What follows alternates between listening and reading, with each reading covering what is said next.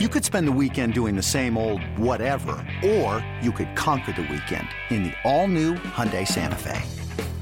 Visit HyundaiUSA.com for more details. Hyundai, there's joy in every journey. eBay Motors is here for the ride. Remember when you first saw the potential? And then through some elbow grease, fresh installs, and a whole lot of love, you transformed 100,000 miles and a body full of rust into a drive that's all your own. Look to your left. Look to your right. It's official. No one's got a ride like this. There's nothing else that sounds like, feels like, or looks like the set of wheels in your garage. With over 122 million parts, you can make sure your number one ride or die stays running smoothly. So there's no limit to how far you can take it. Brake kits, turbochargers, engines, exhaust kits, roof racks, LED headlights, bumpers, whatever your baby needs, eBay Motors has it. And with eBay Guaranteed Fit, it's guaranteed to fit your ride the first time, every time, or your money back. Plus, at these prices, well, you're burning rubber, not cash. Keep your ride or die alive at ebaymotors.com. Eligible items only. Exclusions apply.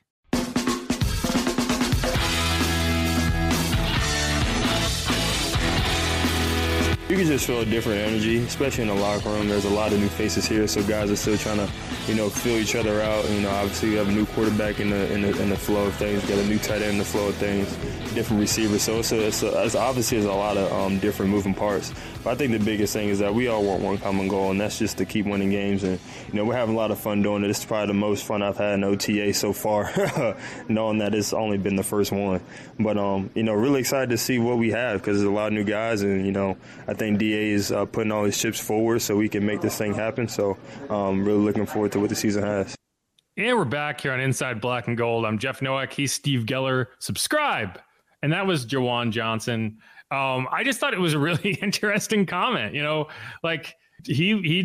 one held a gun to his head, but he volunteered that it just feels a lot different. Like the energy feels different this time. I don't know why that is. I don't know if part of it is Dennis Allen going into year two. He is more confident in that role. He's learned from some mistakes. There's a new tight ends coach. Maybe that's part of it. There's a new quarterback. Maybe that's part of it. But either one way, however you want to explain that, I think that's a notable thing. Like that he feels like this is a very different energy, that Dennis Allen has pushed all of his chips to the center of the table. That's him saying that, not me. But I do feel like that's kind of what happens. Like you got your whole coaching staff in here now. Like you don't have an excuse. Like you better put up or probably hit the bricks.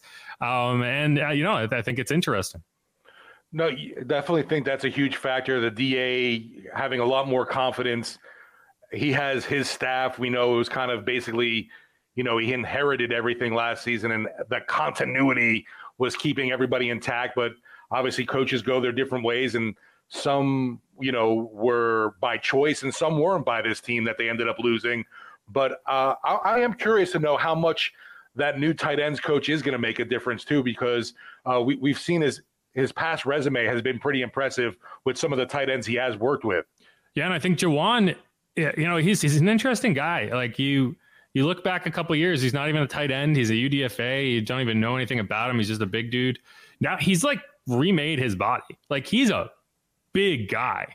Like I didn't get a chance to ask him, but like I'm sure he's put on more weight. Like last year, I think he was up to like 235, maybe 240.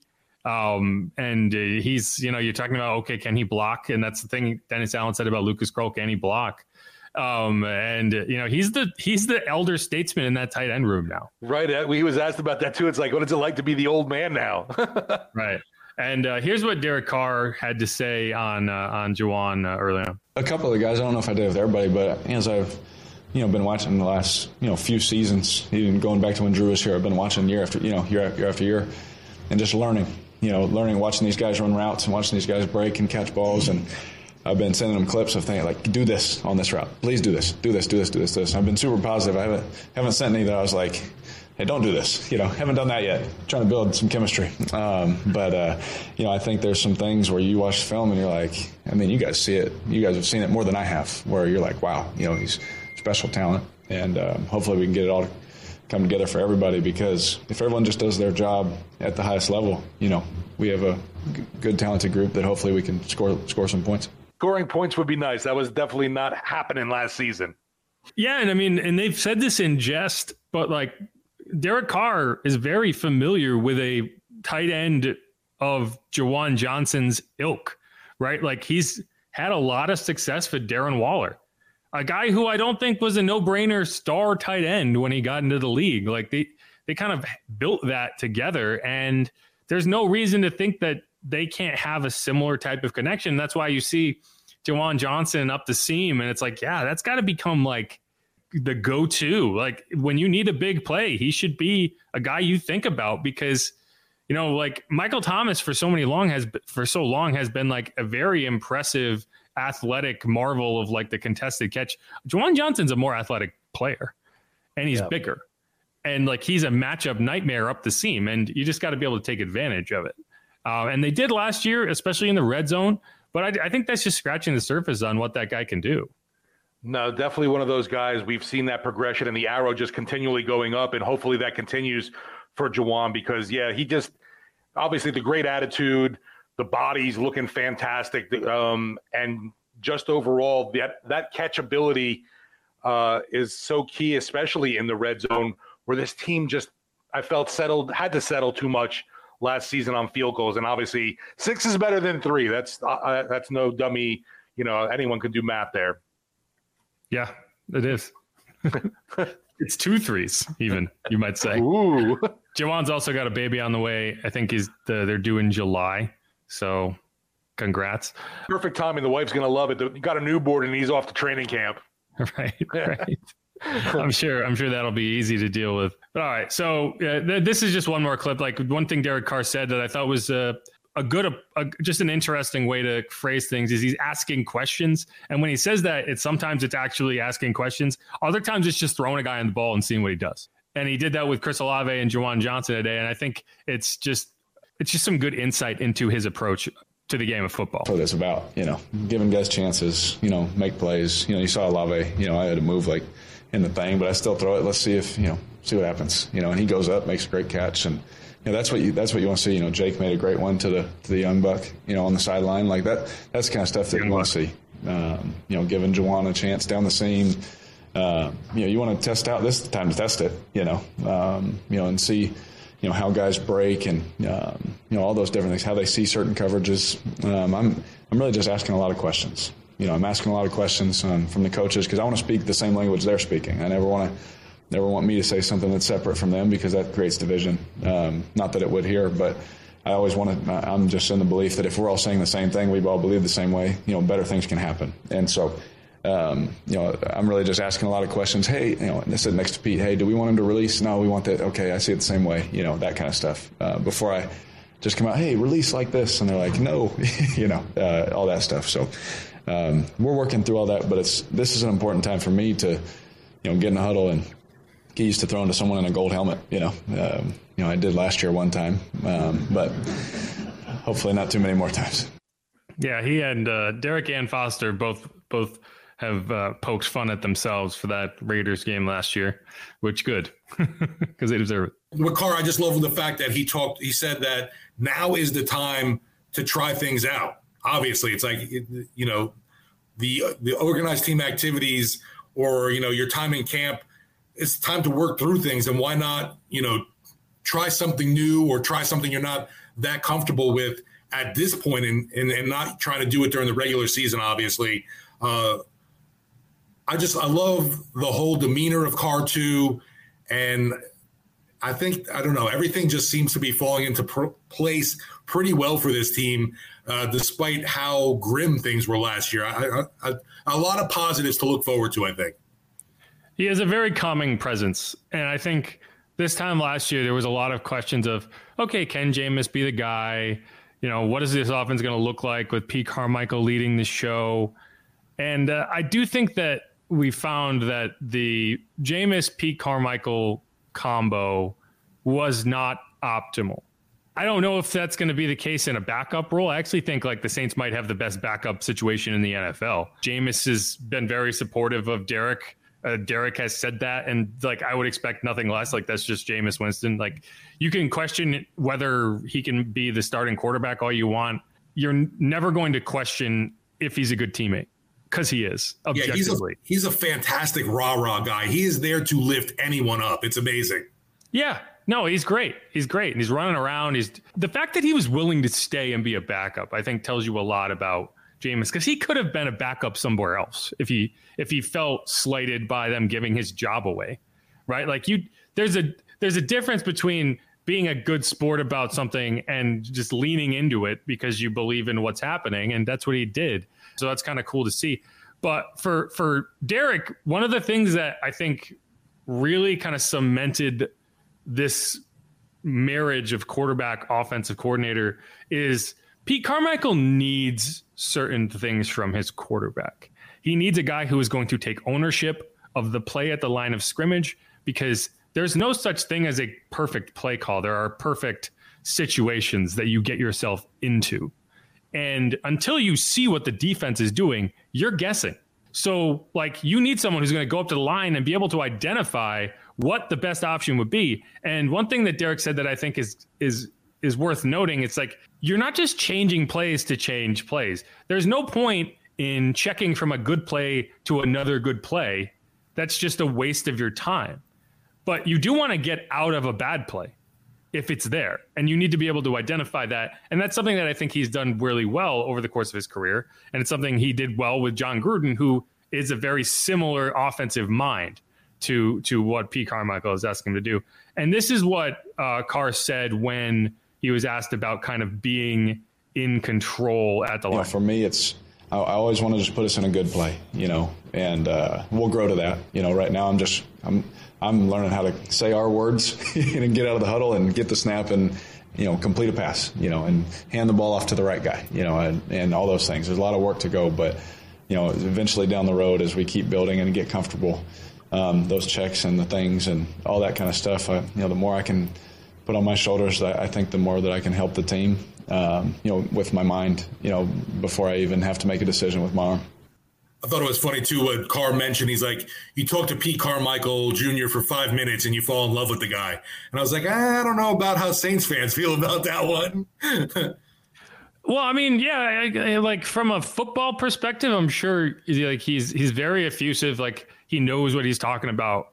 The question I think most Saints fans have is, can he lead an offense? And that's a question I have, too. Like, I don't question his game planning ability. I don't question his understanding of the game. Like, I don't think it's passed him by. I just question whether he can be a leader of men, right? And that's kind of this like weird like phrase that you throw around. But like a guy like DeMario Davis, for example, you would never in a million years question whether people will follow his direction, right? He's just a commanding presence. You never question that about Sean Payton either. But like a guy like Mike McDaniel, right? I would have those questions about. It turns out works out pretty well for him, right? So, like for different reasons, but that's going to be something this year that I think is important, is not only having the offensive coordinator, but having the quarterback and the quarterback's coach and the running back, everyone on the same page, pulling the same direction. Hopefully that kind of bleeds into the season where you can see it and it just feels more cohesive. Yeah, I'm hoping so too. And a lot of I've heard that Carmichael was actually a more aggressive play caller than even Sean Payton, but I don't feel like we saw that. Yeah, I think it depends on your definition of aggressive, because I actually think that they took more shot plays last year than they had with Drew Brees in the final few seasons. But it's like your baseline. What's your baseline? And like a screen isn't an aggressive play call, but it seems like that if it gets a 40-yard catch and run, right? Like that play against the Packers a few years ago, that wasn't an aggressive play call, but it ended up in a touchdown. And last year, like we didn't have like any screens called. Like that's not an aggressive play. That's just a smart play when you do it right. And something like, the team's known for too. Yeah, right. Like if the trade-off is more screens and less aggressive play calling, I'd prefer that one because you want screens in your offense.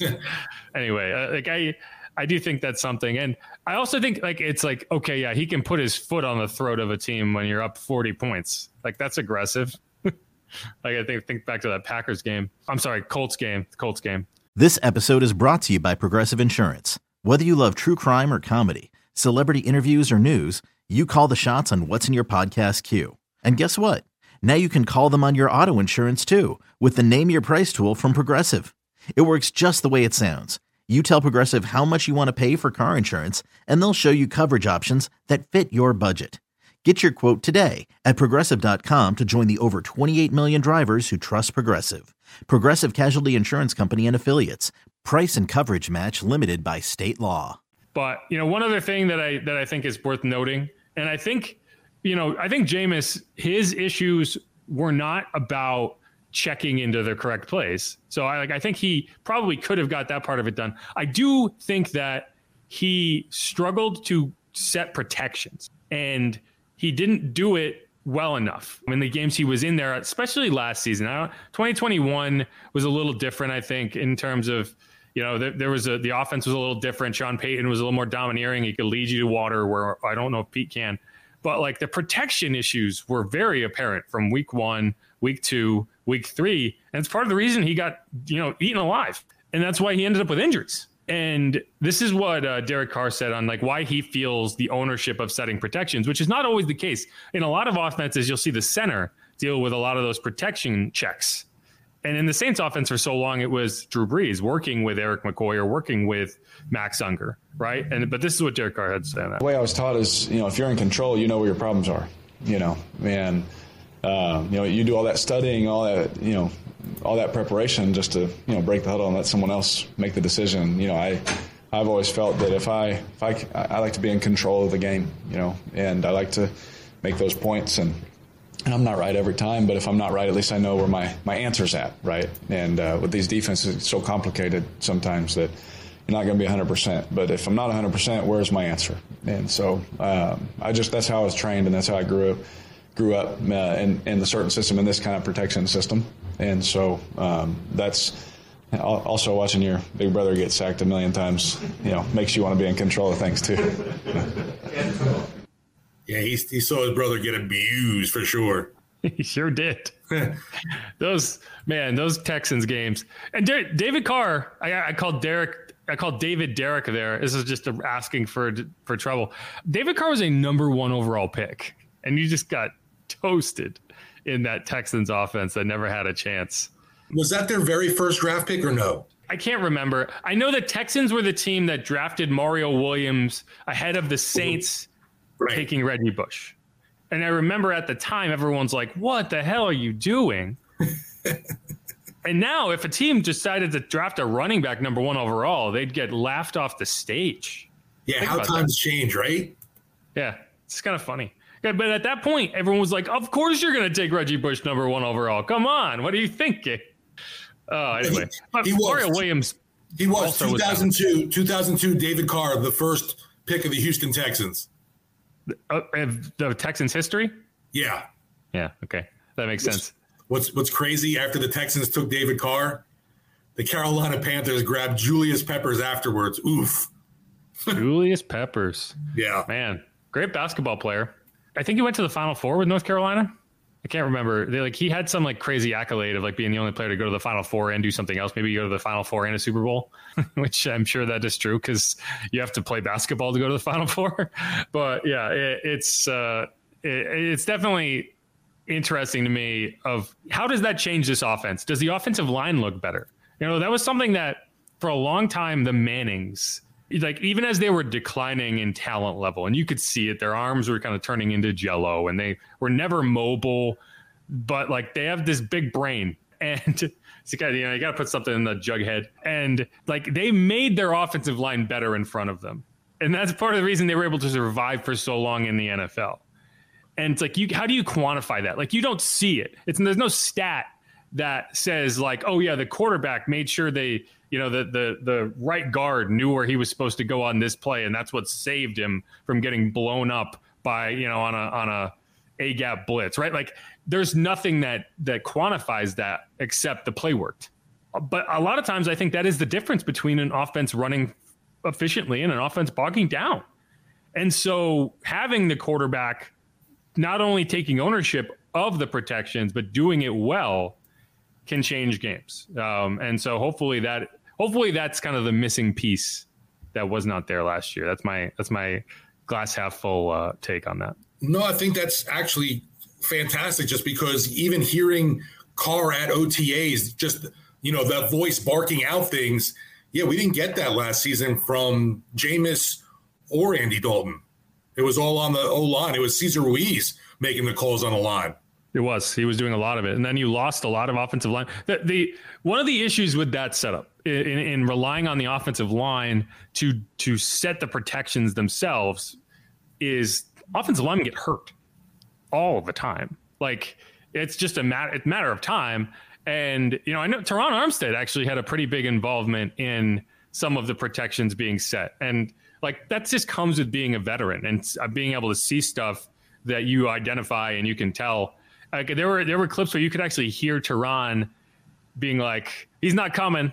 And then like the blitz would like back off, and it's like, that's gotta be a tough thing. I remember there was an interview with Peyton Manning where he was talking about Ray Lewis, and this is very different, but also the same kind of concept, where he would have a play and he'd be like, oh, it's perfect play. And then you'd hear Ray Lewis and you'd be like, it's a screen, watch the screen. And then Peyton would be like, God damn it, he called time. I'm like, he knows the play. And it's just kind of funny. It's like that is such that cat and mouse thing that people don't see, because you're watching the broadcast, you're watching the game, you don't hear it, you're not in the huddle, you're not at the line of scrimmage. That is as big a part of anything as you being successful, is doing those little minute things correctly. And that's why, I'd much rather have a veteran quarterback than a baby quarterback, No, and the difference, I mean, I'm curious to see too, just because that is a big factor that, that's going to, that pressure, that job, whatever you want to say, is back on with Derek Carr running the show, and alleviates that from, the offensive line having to worry about it. It's a pretty big factor, I think. The offensive line definitely appreciates it. Absolutely.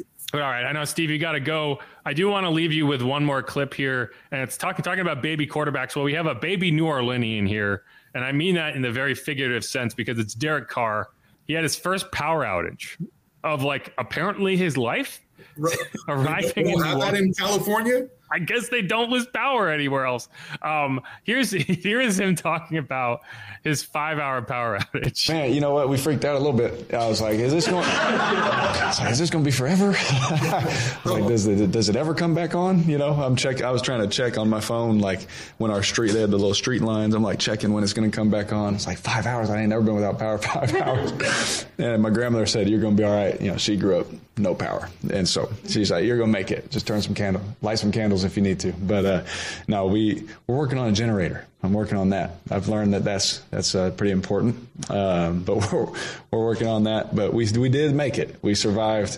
I didn't know if my kids were going to make it, but they made it. They were all right. Better get used to it, Derek. Never had a 5-hour power outage. Just like, sir, may I interest you in a 5-day power outage? Oh, please no. Please no. It's just so funny to me. Hopefully he never has to deal with longer than a 5-hour power outage. That's my wish for him. Just wait for your, hurricane warning, hurricane season. And he's going to go, oh man, now I'm following all these spaghetti models, and oh, it's going this way, it's going that way. What do I do? Yeah, he's going to wish he never left Vegas. Oh man.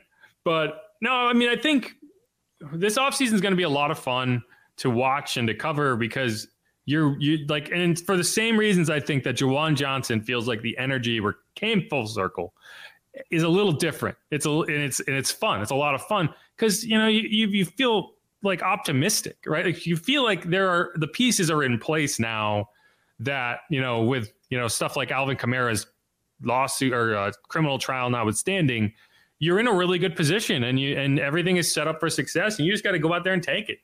And so it's just going to be very fun to watch this group kind of mold together. And hopefully the season comes and there is this really great product on the field and they win a bunch of games. And it's just a palate cleanser from the Drew Brees, Sean Payton era. And you can kind of start fresh because that's what the last 2 seasons felt like to me. And that's what I think made it frustrating is it was just the ghost of Sean Payton and Drew Brees hanging over the franchise. And that includes the final year Sean Payton was here, because I feel like that also included the ghost of Sean Payton actually in the room, because I don't think you were getting the full go Sean Payton that season. And so hopefully that changes. Hopefully they can kind of create their own identity with this group. And there's something that's fun to watch, because it's been a while since you've gotten to the end of a sports season in New Orleans and felt like, man, this is great. Let's do it again. No, and hopefully, like you say, the pieces all come together, works out. We recognize the strength of schedule. If you want to look at that as being, obviously in favor of this team, it looks like it's worked out with the fact of how their travel is set up, the bye week, the competition, even just in the division and in the conference. This team should be a playoff contender. Easiest damn schedule in Saints history, according to Bobby Hebert. That's what he says. But all right, I think that's going to wrap it up. Thanks everyone for listening. We have another set of OTAs coming up on Tuesday, so we should have an episode coming at you Tuesday morning, and I'm getting you ready for that. So we'll have to come up with something. It's going to be weird because we're talking about the same thing over and over again. Sure, we'll find something. Sure, something will happen over the weekend. Maybe Yasir Durant will get cut. We have to talk about that. But yeah, otherwise listen to Sports Talk 4 to 8 p.m. I'll be on there with Steve on Friday. That'll be a good time. Yeah, unless somehow, I don't think LSU baseball can preempt us. That's a good point. Who knows? Who knows, right? You're playing right now as we record this. Yes. All right, that's it. Who dat? See you on Tuesday. Peace. Who dat?